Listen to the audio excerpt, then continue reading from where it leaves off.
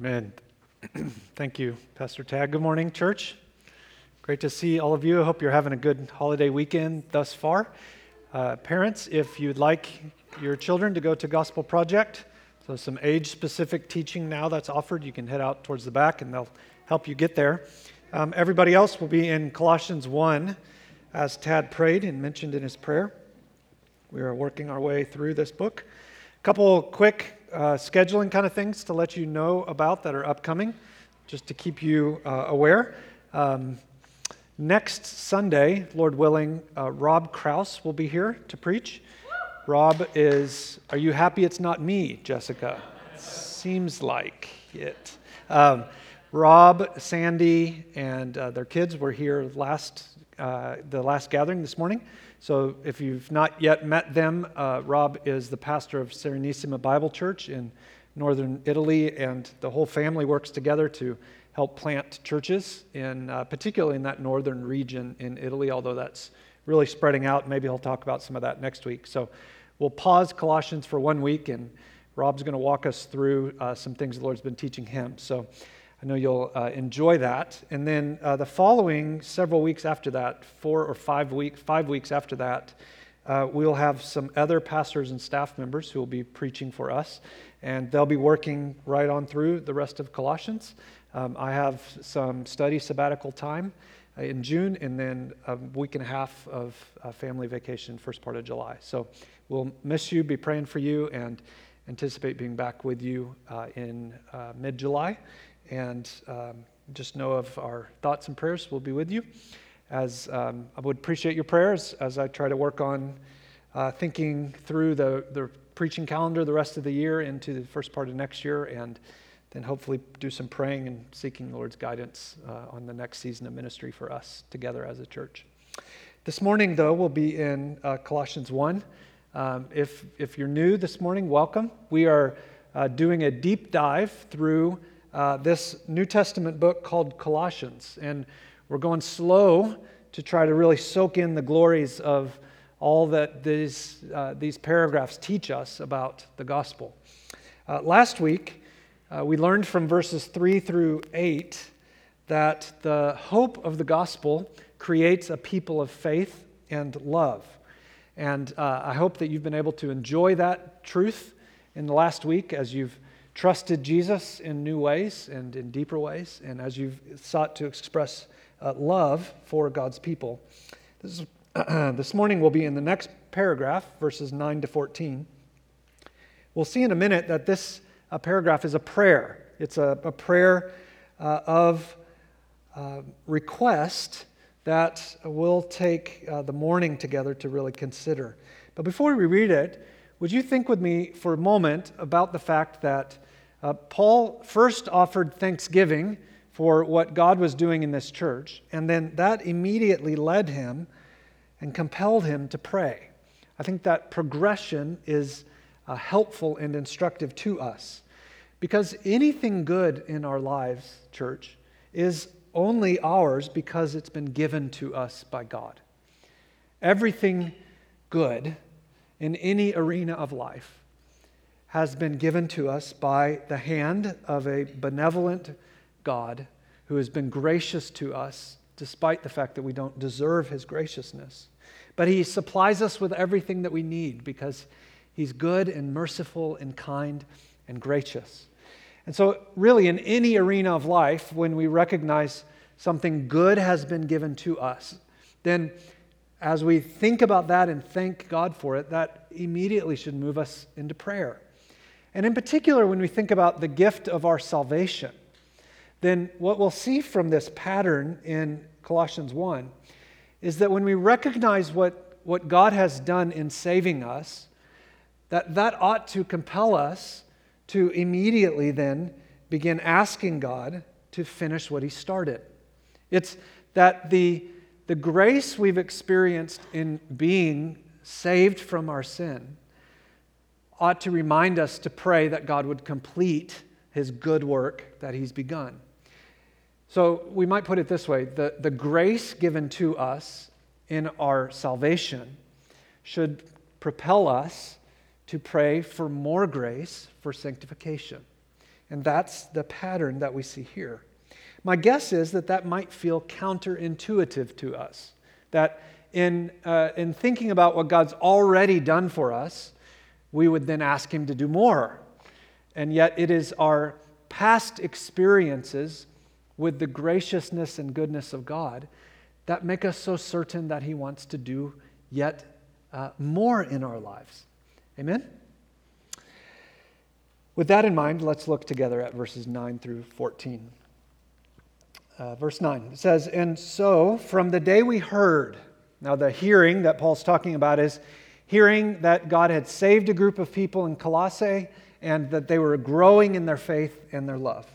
"So from the day we heard, we've not ceased to pray for you, asking that you may be filled with the knowledge of His will in all spiritual wisdom and understanding, so as to walk in a manner worthy of the Lord, fully pleasing to Him, bearing fruit in every good work, and increasing in the knowledge of God, being strengthened with all power according to His glorious might for all endurance and patience with joy, giving thanks to the Father who has qualified you to share in the inheritance of the saints in light. He has delivered us from the domain of darkness and transferred us into the kingdom of His beloved Son, in whom we have redemption, the forgiveness of sins." I think this is an incredibly powerful prayer, not only because of its beauty. It has a way of causing our hearts to soar as we consider the kinds of things that God does in our lives. But it's also helpful and significant because it shows us not only what Paul prayed, but why he prayed it. And that then can instruct us in our own growth in praying. We'll only be able to scratch the surface this morning, so I'd encourage you in the coming week or two that maybe you could schedule some time as a family or with a few other brothers or sisters in Christ and get together and read it more carefully, and then simply take time together to pray, to practice the very pattern that we see here. But at first glance, as you consider this prayer, does it seem to you to be a bit like a 6-year-old's Christmas list? It just feels like a splattering of requests. And yet, if you slow down and look at it really carefully, what you'll see is there's actually only one prayer request in this whole paragraph. There's only one thing being asked for, and that is in verse 9. The request here is that God would fill us with the knowledge of His will. Everything else in the paragraph flows out of that simple request. God, fill your people with the knowledge of your will. That request then breaks down in two ways. There is the request followed by the reason for the request, and then finally some results that would flow from God answering that prayer. Now, do you notice what I did there? The Baptist preacher came out. It happens about once a year, all right? So the paragraph really fits well as we think about the single request that's made, then the reason for that request, and then there's several results that would flow from it. So let's just consider this prayer under those headings. First, the request. Friends, it's not complicated to figure out what your baseline motivation and priority is in life. Essentially, you can look at three things. If you take some time later today to look at your recent calendar, your recent bank statement, and your recent prayer requests, those three things would give a very, very clear picture of what currently is important to you. Those three things expose not so much what we say we prioritize, but what we functionally actually believe is most important in our day-to-day life. This is because where our time, money, and prayers go reveal what is most valuable and treasured in our lives. Now, I want to tread carefully here because there are a couple of topics the Scripture speaks to that a preacher just doesn't have to work at making people feel bad about. We most of us feel bad about it constantly. And one of those areas is prayer. I mean, how could you ever feel like, yeah, I've really got that one covered? I don't need to grow in that anymore. I certainly have never felt that way, and I believe probably many of you haven't either. But would you think with me about the fact that maybe we have some conviction that would be appropriate to feel, not so much principally about how much we pray, but about what we pray about when we do pray. The content of the prayers that we pray. This paragraph is really helpful in that regard. Because so often when we pray, the things we pray for aren't bad. It's not wrong, of course, to pray for someone who has a tummy ache and for some of the obstacles that we face in everyday life. But when those kinds of prayer requests comprise the totality of our interaction with God, then it's no wonder prayer is rather boring. This prayer does a great job of helping us see what it would look like to sort of take prayer to the next level. To pray to a big God who has big plans and has invited us into what He's doing. Paul really shows us the way here. In fact, if this is a topic you'd like to learn more about, something you could consider doing over the summer, is there are 13 letters that Paul wrote that make up some of the books of our New Testament. And in almost all of his letters, there's a really powerful prayer early on in the letter. Something you could do is just get a group of people together on your own initiative and read through those prayers, study them together, and then try to put them to practice in actual prayer together.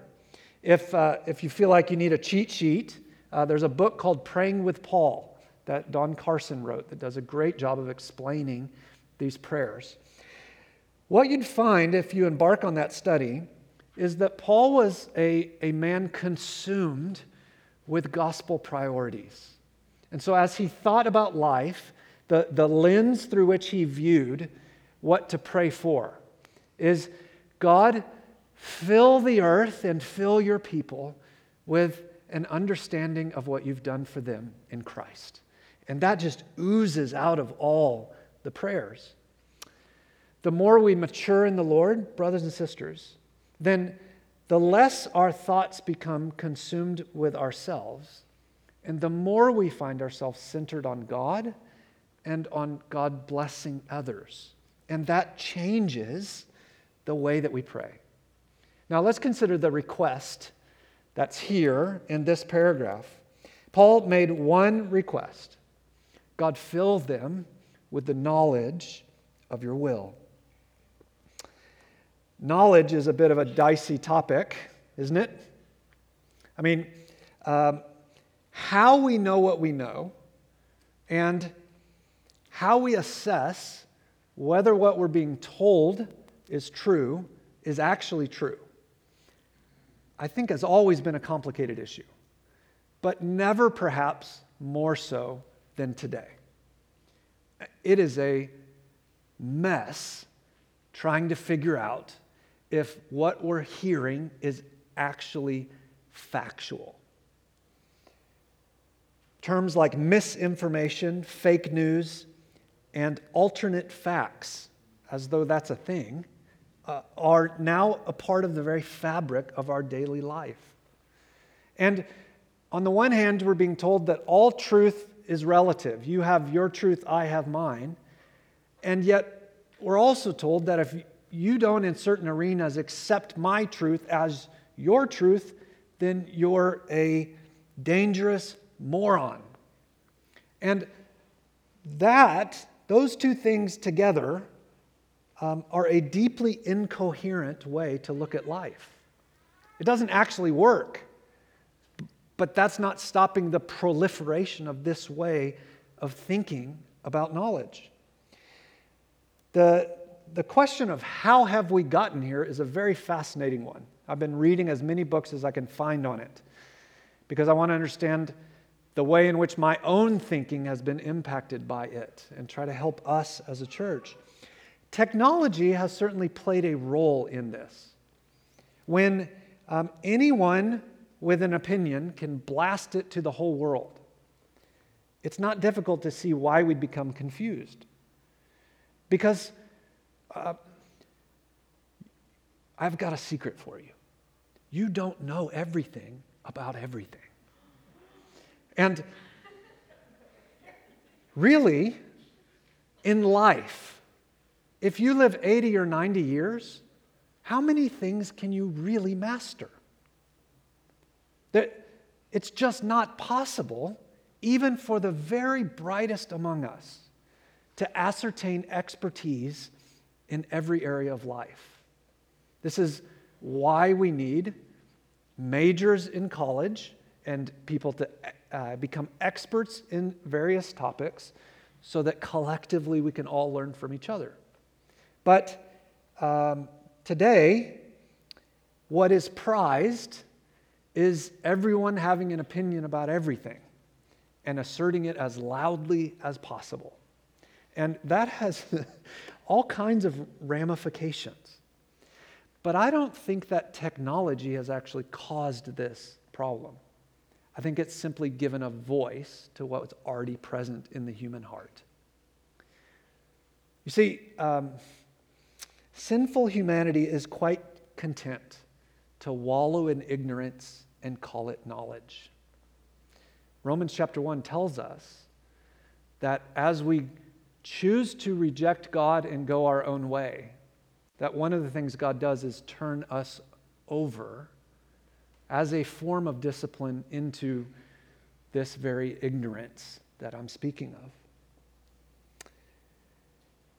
Now be careful in the way that you think about this, because I'm not mainly here speaking about a problem outside the church in the big, bad, scary, mean world, but something that's present even among us. We might be helped by considering this, a quote from Carl Trueman as he writes about how we think about this. He says, and I quote, "Every age has its darkness and its dangers.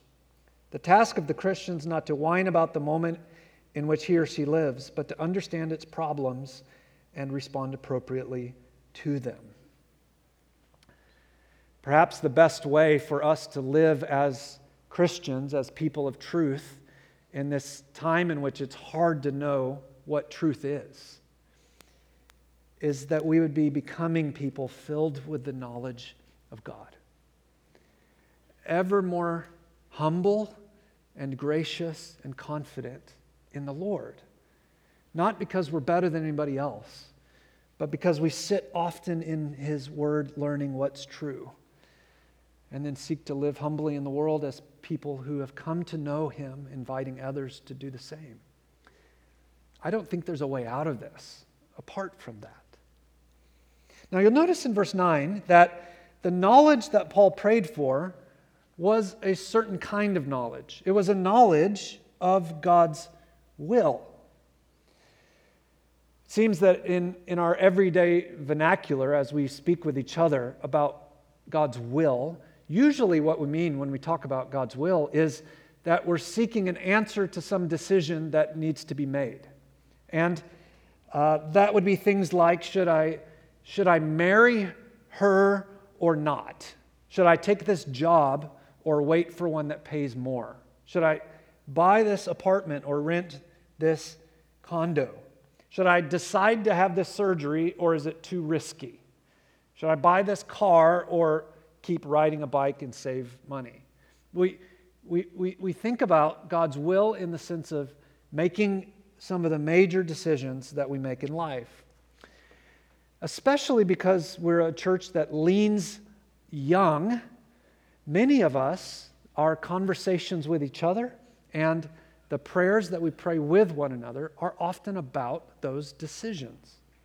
And yet, do you realize that over the span of a lifetime, there's really only maybe 4, 5, 6 major decisions that you ever make?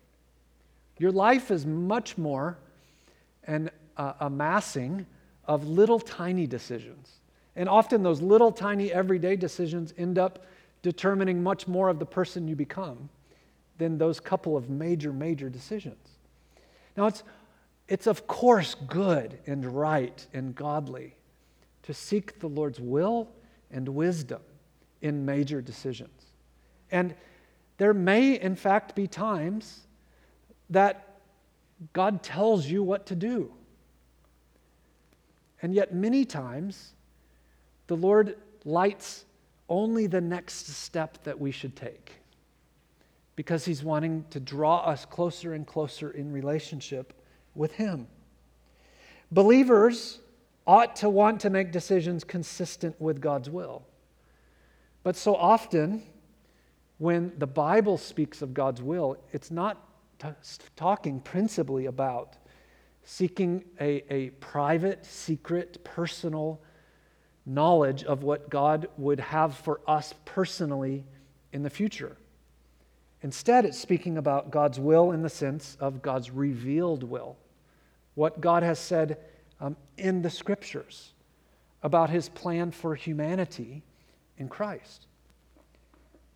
Being filled with the knowledge of God's will in that sense is not being certain about whether God wants you to go to Five Guys or Chipotle for lunch, but rather that you would be ever more aware of and filled with the knowledge of who God is, of what God has done for you in Christ, and how we fit into the big plan that God has, rather than God fitting into the big plan that we have.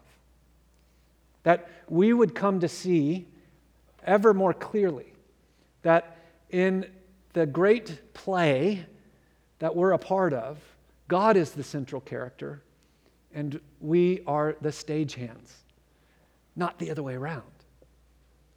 So much of the time the Bible speaks of God's will, this is the kind of thing that it's talking about. I think that's certainly true here. Being filled with an understanding of who God is and what God has done will, of course, have a great impact on the way in which and the decisions that we make that are both big and small. But it's getting that revealed knowledge of God's will first that then impacts the little things that we decide. This is being filled with and immersed in the plan that God revealed in the Bible. Friends, the only way to stability, the only shelter from things like quote-unquote fake news, the only authoritative source by which we can be untethered from our own subjective feelings as the final arbiter of truth is to go to the Bible. Because God's Word is a lamp to our feet and a light to our path. The more we're filled with the knowledge of God's will, the more concrete and practical our experience of Christianity will become. So take up your Bible, read, pray as you do so, asking that God would fill you with the knowledge of what He has said in His Word, that you might know Him more. So that's the request that Paul made. And he was confident that God would do it because of what God had already done for them. And when we pray for that, for each other, we can be confident that is a prayer God delights to say yes in. He wants to be known more deeply, loved more intently, and experienced more fully. This is a prayer you can say with confidence, knowing that God says yes. Now, what results or what reason would drive that prayer? Why did Paul pray it, in other words? Well, that's the very next clause in the paragraph. Paul prayed this prayer so that we would walk in a manner worthy of the Lord. The reason for praying that we would grow in knowledge is that we would live lives more pleasing to our King. In a church like ours, in which we try very intentionally to maintain a solid understanding of biblical doctrine, this is a necessary gut check. Because in a church like ours, it can be easy to slip into a knowledge for knowledge's sake, an amassing of more and more and more content that's not actually affecting Monday through Saturday. And that isn't the kind of knowledge that's really knowledge that's useful. You see, when Paul prayed for a knowledge of God's will, he wasn't praying for knowledge's sake. He wasn't praying that we would become puffed up with more and more facts, because that produces Pharisees. But rather that we would be more and more sure of the gospel, so that our lives would look more and more Christ-like. Knowledge of God's will must not become an end in itself. Rather, knowledge must be the means through which we would behave more consistently with who we are in Christ. Does the difference make sense to you? To know God and His will more fully, then, is to become more equipped to live a life devoted to Him.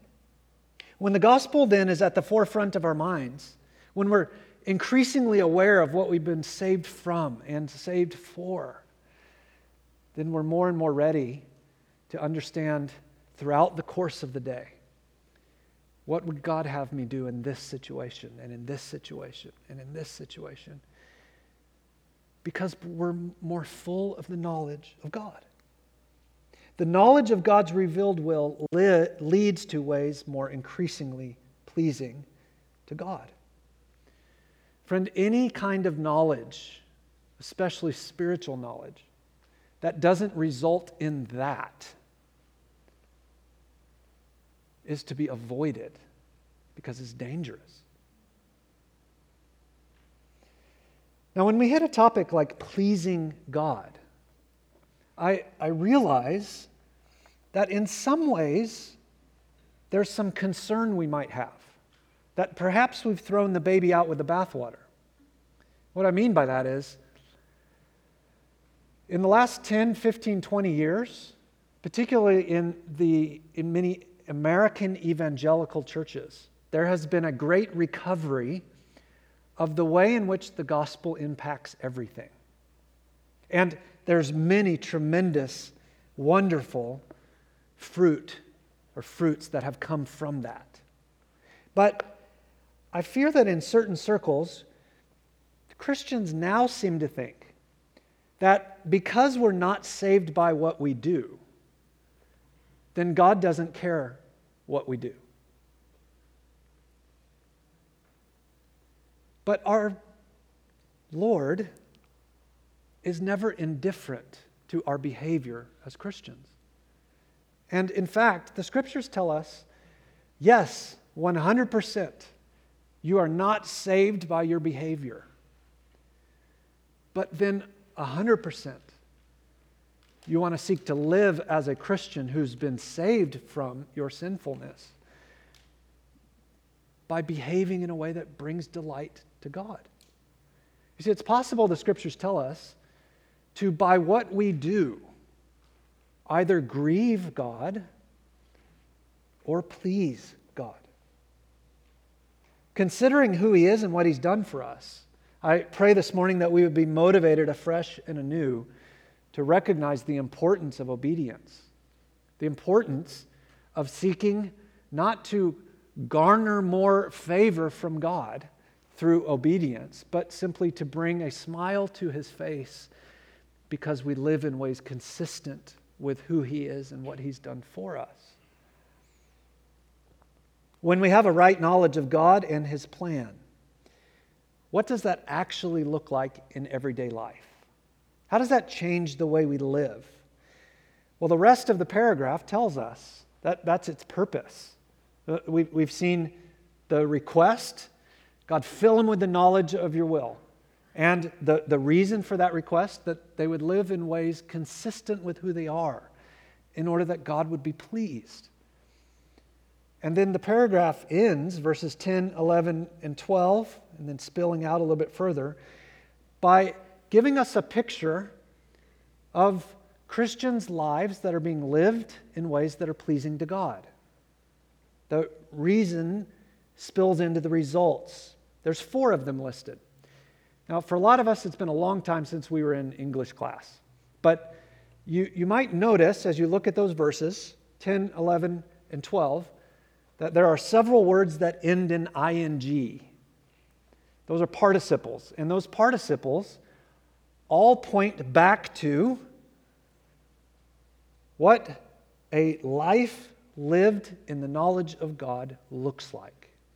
What a person who's living in a way pleasing to God does. The result of growth in spiritual knowledge will be a people who are fruitful, who are knowledgeable, who are powerful, and who are grateful. Christians, when we put our knowledge of the gospel to work in the stuff of everyday life, it'll change how we live. It'll mean our priorities look different. Our calendar, our bank statement, and our prayer requests. We'll become more fruitful. We'll become more knowledgeable. We'll become more powerful, and we'll become more grateful. Let's spend just a moment on each of those 4 things. If you're reading in your text, you can follow along. The first one that Paul speaks of is that we would be people bearing fruit in every good work. Now, obviously, Paul doesn't mean stretch out your arms, and if you're growing in the Lord, then there's going to be apples and pears. Obviously, he's using this metaphorically. What he's saying is that, as he spoke of in Ephesians chapter 2, Christians are not saved by what you do, but you are saved for what you will do. You see, it's God's plan that His great gospel would spread all over the world and spread within us, and He would have a people for Himself, principally through more and more people coming to know God and then living their lives for God, seeking to do good in His name, for His glory, for the benefit of other people. Those are good works. We're not saved by good works, but we are saved for them. Bearing fruit in every good work simply means that as we live everyday life, we would be seeking ways in each moment of every day to live consistent with who we are in Christ, which means that we would speak of who God is, that we would think often of what He's done for us, and that we would be motivated by the Spirit within us to look for ways we can bless and serve and help and contribute to the work of God in saving more people and in developing those who have already come to know Him. Friend, did you know that if you're in Christ, then God has uniquely gifted, equipped, empowered you in ways consistent with your personality and the experiences you've had to be a blessing in people's lives in such a way that only you can do certain things. Because you are like a snowflake. You are unique, different from every single other person. And God, in His private, secret will, that which He sovereignly brings about, that some of which we come to see and some of which we don't know. But what we do know about that will is that it involves your sanctification, Christian, and your contribution to the work of God. In some ways that are public and other people know it, and then in some ways that are private and other people won't ever know. The things you pray on behalf of others and the ways you get involved to seek to help people grow up in Christ. There is a part for each of us to play in which no one is more significant than the other, and in which your contributions are part of how you experience God and grow up in Him. That's why the second thing on this list is that we would be, in verse 10, increasing in the knowledge of God. At first that might seem confusing because Paul prayed, God, help them to be filled with a knowledge of your will. And then if they are, then they'll be able to live in ways pleasing to you. And that they'd bear fruit and that they would grow in your knowledge. Well, didn't you already pray for knowledge? But what Paul means, I think, is something we experience, that we already know. That when what we know about God changes how we live, and we roll up our sleeves and help people to mature in the Lord and witness to people who don't know Him, then the very act of making a contribution and serving then brings about an experiential knowledge that's deeper than what we had in the beginning. Have you found that to be true? That in your serving, you learn more experientially about God and who you are in Him. That's what Paul's talking about here. Now, this knowledge, then, I think is not circular, meaning I hear something and then in ministry by serving, I hear the same thing again and know it experientially. I think he's saying more than that. I think he's saying it's like a funnel in that I hear something about God, and by His grace, it gets fleshed out in ministry, in bearing fruit, and that knowledge pulls us further and deeper into our love and experience of a God who is comprehensive and all-consuming. In other words, we know God and experience God more as we contribute to His work of blessing and serving and helping others come to know God more. The third result that Paul spoke of here is in verse 11. He referenced that we would be strengthened with all power according to His glorious might for all endurance and patience with joy. Paul prayed that we would be strengthened with all power. Church, you don't need me to tell you that life in a fallen world is often difficult. We have, in unusual ways, over the last year and a half, experienced difficulties many of us never conceived of, or certainly ever thought we would face.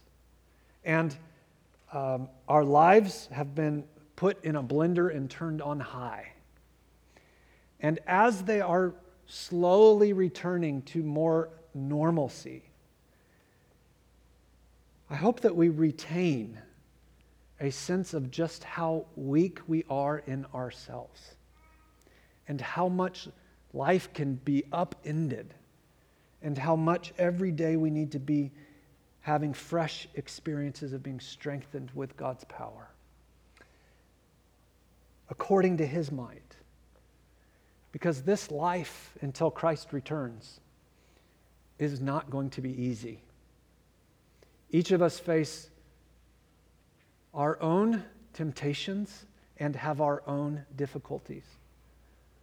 And what we need is endurance and patience and joy. And those come from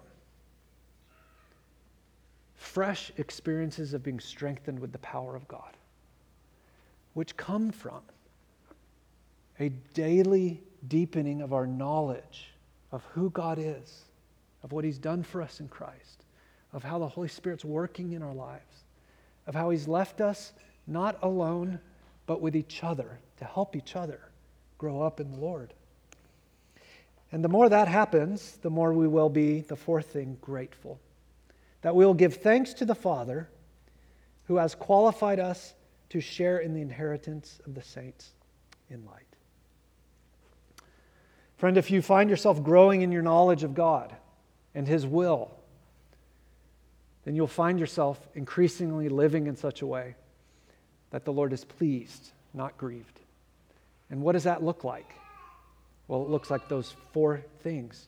Now, I don't think that's a comprehensive list, but it does give us a great sample of what the customary growth of a church and growth of an individual Christian is. It's that we would find ourselves more and more fruitful, more and more knowledgeable, more and more grateful, and more able to endure the difficulties in life because we're living from God's strength, not our own. Now, it might be this morning that you are not yet a Christian, that you're still considering the claims of Christ. Much of what I've said might feel very foreign or alien to you, outside of your present experience. And so I want to tell you, in particular, what's offered in this paragraph by way of application to you. Friend, this paragraph says that God has a power to deliver you from darkness and bring you into light. That the way to be put back together, the way to wholeness, the way out of a spiritual darkness and into the light of life is not through you changing your behavior through self-discipline, but rather through you giving up and coming to trust that God and God alone can change your situation. And the way that happens is coming to believe that Jesus left heaven, came to earth, lived a perfect life, died a death on your behalf, rose again in victory, ascended to heaven where he now rules and reigns. That's what we Christians call the gospel. That in the gospel of Jesus Christ, there is the great news of God's ability to rescue people out of their fallenness and to place them into a new family. We'd love to tell you more about this gospel, because this gospel, as the paragraph ends by saying, offers the forgiveness of sins. If you believe this gospel, you can turn from sin and trust in Christ today. And if you're not quite ready to do that, we'd love to tell you more. Why don't you stick around on the patio afterwards and simply ask somebody, tell me more about Jesus. They'd be delighted to. Let's pray. God, we pray as a result of what we've heard today that we would be filled in new ways with a knowledge of who you are and what you've done for us in Christ. We pray that our knowledge, God, you would protect us from the kind of knowledge that puffs up, that makes us arrogant and pharisaical, and instead that our time together today would not make us more and more full of ourselves, but more and more in awe of your grace. We pray that, Father, if we've not put much effort lately into living in ways that are pleasing to you, that what we've heard today about who you are and what you've done would motivate us, God, in a sense of awe of what we've been given in you. That in fresh, new ways, there would be moments this week where we make decisions we wouldn't have made, where we stop and notice people we wouldn't have, where we send texts of encouragement and scripture and spend time and money in ways that are pleasing to you. Not to drum up new favor from you, but simply because of how good you are to us. We ask this by faith in Jesus' name. Amen.